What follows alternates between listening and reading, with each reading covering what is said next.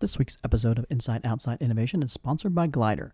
Glider is software that helps your product team put discovery at the center of your road mapping process, helping you remove risk and drive value. Check it out at Glider, glidr.io/IO podcast. Inside Outside Innovation is the podcast that brings you the best and the brightest in the world of startups and innovation. I'm your host, Brian Ardinger, founder of InsideOutside.io, a provider of research, events, and consulting services that help innovators and entrepreneurs build better products, launch new ideas, and compete in a world of change and disruption. Each week, we'll give you a front row seat to the latest thinking, tools, tactics, and trends in collaborative innovation. Let's get started. Welcome to another episode of Inside Outside Innovation. I'm your host, Brian Ardinger, and as always, we have another amazing guest. Today with us is Ralph Wellborn. He is the author of a new book called Topple: The End of Firm-Based Strategy and the Rise of New Models for Explosive Growth. That's a mouthful, but I think important topic for our audience today. So welcome to the show, Ralph. Oh, thanks. Well, Ralph, I think it hits squarely with a lot of the things that our audience is really struggling with, is the fact that the world of work and the world of business models, and that has changed significantly. And a lot of people are struggling with, what does this mean for our jobs, for our future, for our companies? So let's dive in. Tell me a little bit about kind of your background, how you got involved in innovation, and why you decided to write a book about this new disruptive world that we're living in. I'm currently the CEO of a company called Cap Impact, and we do predictive analytics about emerging business models. And prior to that, I ran strategy and transformation for IBM in the Middle East and Africa. So I've actually had the privilege of working around the world with big companies, with small companies, with startups, with all sorts of folks. And interestingly, there's something extraordinarily common to a lot of them. And what's common is a character from one of my favorite books of all time, which is Alice in Wonderland. And there's a character in there, the Red Queen. Do you remember her, Brian? Yes. So she's the character who runs faster and faster, but stays in the same place. And I've actually found her incredibly apt, an apt metaphor for many, many businesses, because what I see is that we get seduced by the new shiny object, whether it's innovation or transformation or IoT or nano or whatever it happens to be. And the question that I always struggle with is, well, wait a minute, if everyone's chasing after the same new shiny object in similar ways, then what's really going to be different? Where are you going to be different in a couple of years compared to others, other than having spent an awful lot of money and a lot of resources to end up, again, in a similar situation? And there's got to be a different way. I've always been interested in terms of what are those next business models and the next technology, and how do we harvest them? And I was absolutely dumbfounded by how many people run the Red Queen race. And no matter where I am around the world, people, as soon as I say the Red Queen, they go, yeah, it kind of sounds like us. So you don't have to just listen to me telling the words. You can look at data around this as well. And a couple of pieces of data I find incredibly fascinating. Number one, the topple rate. So the rate at which companies change their competitive position or fall from where they currently are is accelerating. Yes. Over 75% of the firms that were on the S&P 500 20 years ago aren't on there anymore. And so you just look, and this data, that's 4 to 5% a year. Companies are just falling off, and you can see that. And so digital transformation is supposed to be that magic sauce of, oh yeah, this is going to help me figure out what I do differently. So help me figure out where I focus. Problem is, we all know that more than 75% of digital transformation efforts are failing, and innovation programs are struggling to get going.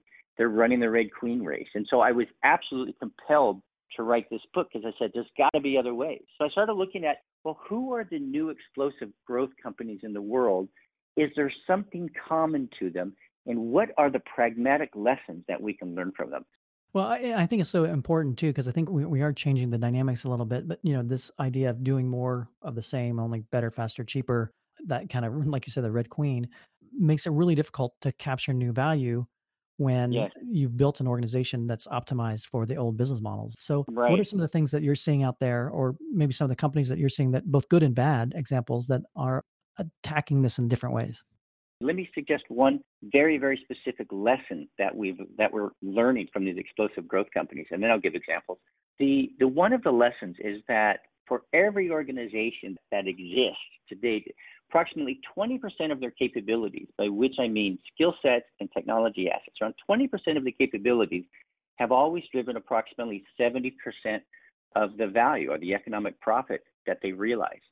But what's interesting is that the world changes, right? Technologies advance, markets shift, customer expectations change. So, of course, the world shifts. So that's why, as you just mentioned, businesses are often optimized for a world that doesn't exist anymore. The 20% that made them successful to date will not be the new 20% that they need tomorrow. And yet it's really hard, number one, to make that migration. But number two, the idea of saying, what is my new 20%? Which is really fascinating because number one, people often don't think about it that way. But number two, if you do, then you recognize that these big old massive programs you have to do may not be what you really have to focus on.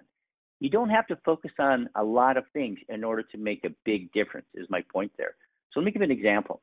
I was working with a large regional insurance company here in the States. We were talking about this concept of the new 20%. And all of a sudden, it sunk in. And he popped out of his seat, started walking really excitedly around the room and said, hey, I get it. He said, if you think about an insurance company, the core asset, our core 20% has always been how we price risk, right? It's our risk book. Yeah. And he asked the question, what happens in a world where the value that we deliver is not about pricing risk, but it's about preventing accident? Is because he said, look, the capabilities we need, the analytics, the processes, the skill sets, the technology, who we engage with about pricing risks is really different about preventing accidents. For the preventing accident stuff, I actually need real-time telemetry data. I need driving records. I need IoT sensors on stoplights. Or access to that data. I need a whole bunch of other capabilities that I don't have today. And that mindset of the shift of what is that new 20% that's critical. Number one, it's not big, right? It's very focused. It has big impacts. Number two, it starts to provide a direction for where and how to focus not only your execution, but your innovation program. Because all of a sudden now your innovation program can be focused on something that really moves the needle. Are you seeing it where a company has to, because it's not part of their core, that new 20%, they have to go outside to acquire that or build those capabilities, or is something that can be shifted within an existing organization to kind of create that new 20% capability? The premise of the book is that we don't have to be, we should not be looking at firm-based strategies anymore. As I talk about in the book, and what I passionately believe is that companies will increasingly define their business model not by how they play against traditional industry peers or what they do today, but by how effective they are of engaging with an emerging ecosystem. Specifically to your question, what that means is business ecosystem, from my perspective, is the orchestration of capabilities from different partners to capture the new value. That's very different. That really is, what is your 20%? What is the new 20% of somebody else? And then what is that relationship of how you guys actually work together in order to capture that new value? Because you can't do it all yourself. It's not possible. And frankly, there's no reason to. If you just, for folks out there who are your listeners who love looking at the economics of this, then as digitization reduces transaction cost and the marginal cost of acquiring customers goes to near zero, it just makes simple economic sense for companies to figure out how they contract out more activities with huge implications of what you do and what others do. And then the game becomes, how do you orchestrate those capabilities from different providers? So again, let's make it really tangible. Uber defined a particular point of friction they were going to go after. I'm going to make it easier for you to get a car. So that's the problem that they were going to go tackle. The capabilities that they needed to do so were going to be, hey, I needed to know where you were. I needed to know what cars I could get to you, our mode of transportation get to you quickly. And I need to be able to pay for this really quickly.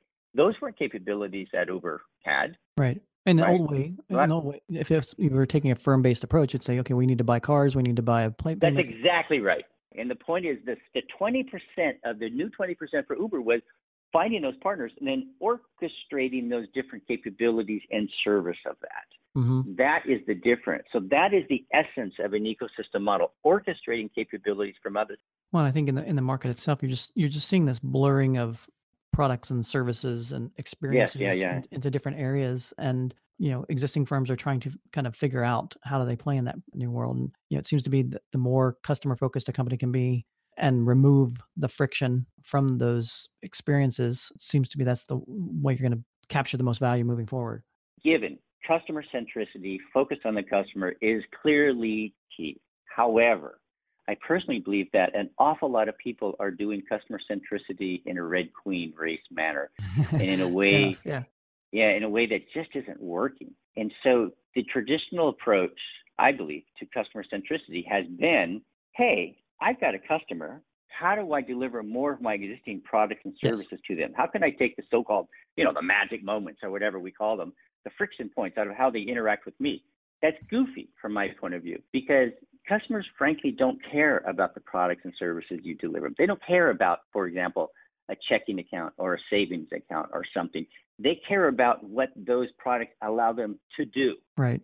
And so I think we have to turn our whole lens around on this instead of looking, how can I, and that's another lesson we're learning from these new business models, which it's not what are the products and services you can make easier for your customer to use. It's what's the fundamental point of friction or problem that they're dealing with, and then number one, figure out what that is. Number two, figure out what are all the sets of capabilities that they need to do to solve that problem, and then figure out what of your existing products and services fit into that environment, and then what are the new ones you need, which then it becomes really pragmatic. Do I invest in those? Do I create them? Or do I partner for them? Right. Yeah, I think too many corporations kind of get into the mindset of that they have these legacy customers, and so if they think that they're okay because they can go out and talk to these customers and that, but they don't necessarily take it from the problem-based approach that you're talking about, and understanding not what their current customers need, but what do they want in the future, or what kind of problems are they solving that may or may not have to do with the firm at all. Correct. Hey, listeners.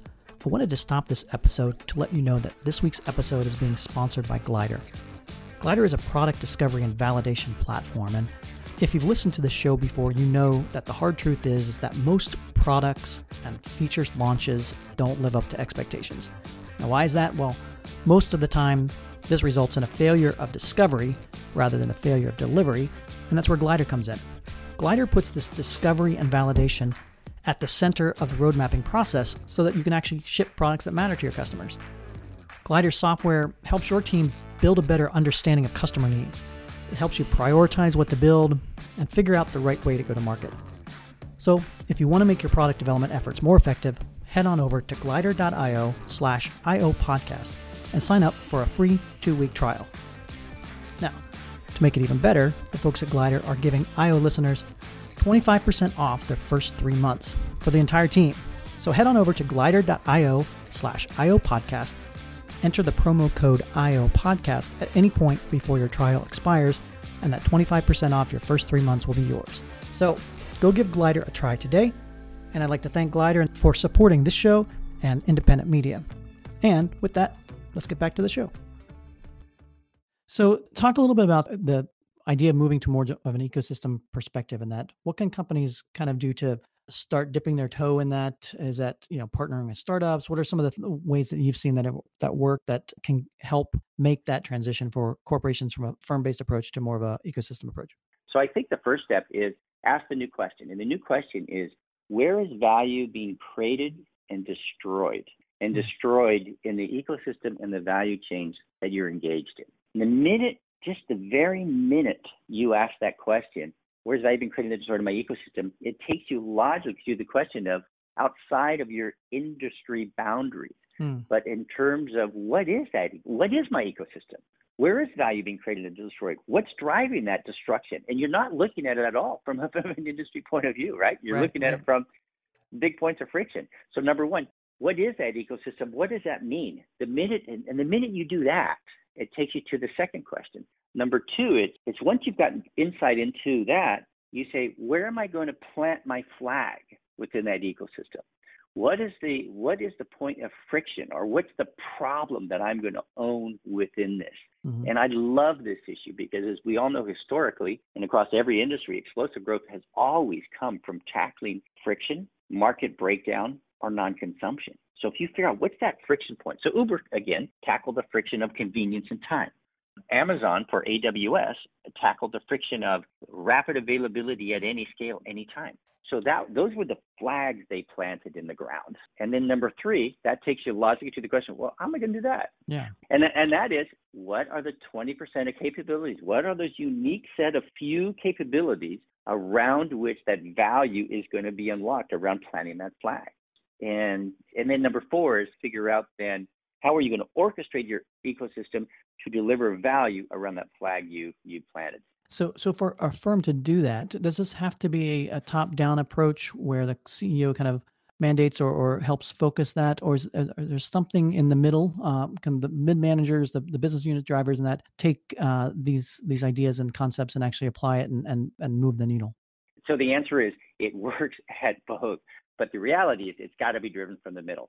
So there are a number of CEOs at big companies and small companies who are increasingly saying, hey, we don't know what the future is going to be. Right. We need to be able to model it and predict it. And so this whole concept, I find this interesting. How do we build more scenario-based capabilities to make capital decisions, investment decisions, strategic decisions is starting to be woven into more of the corporate fabric. So CEOs and the top executives saying, do this, and a lot of other people say, not sure how.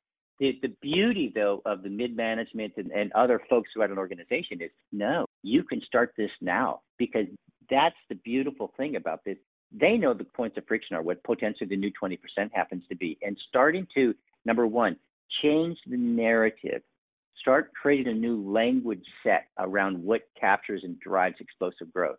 What is the new strategic question? What do we mean by the new 20%? Innovation in service of what to trigger those new 20%.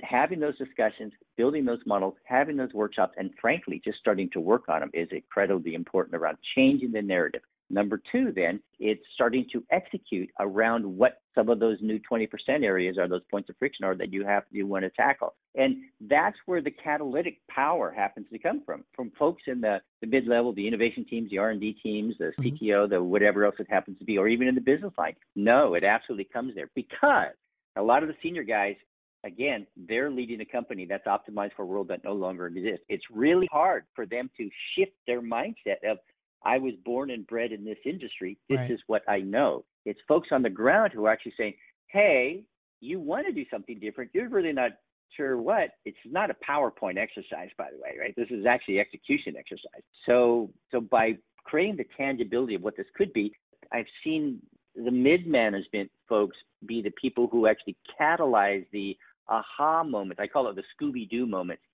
They're the ones who actually can catalyze a lot of this to make it tangible.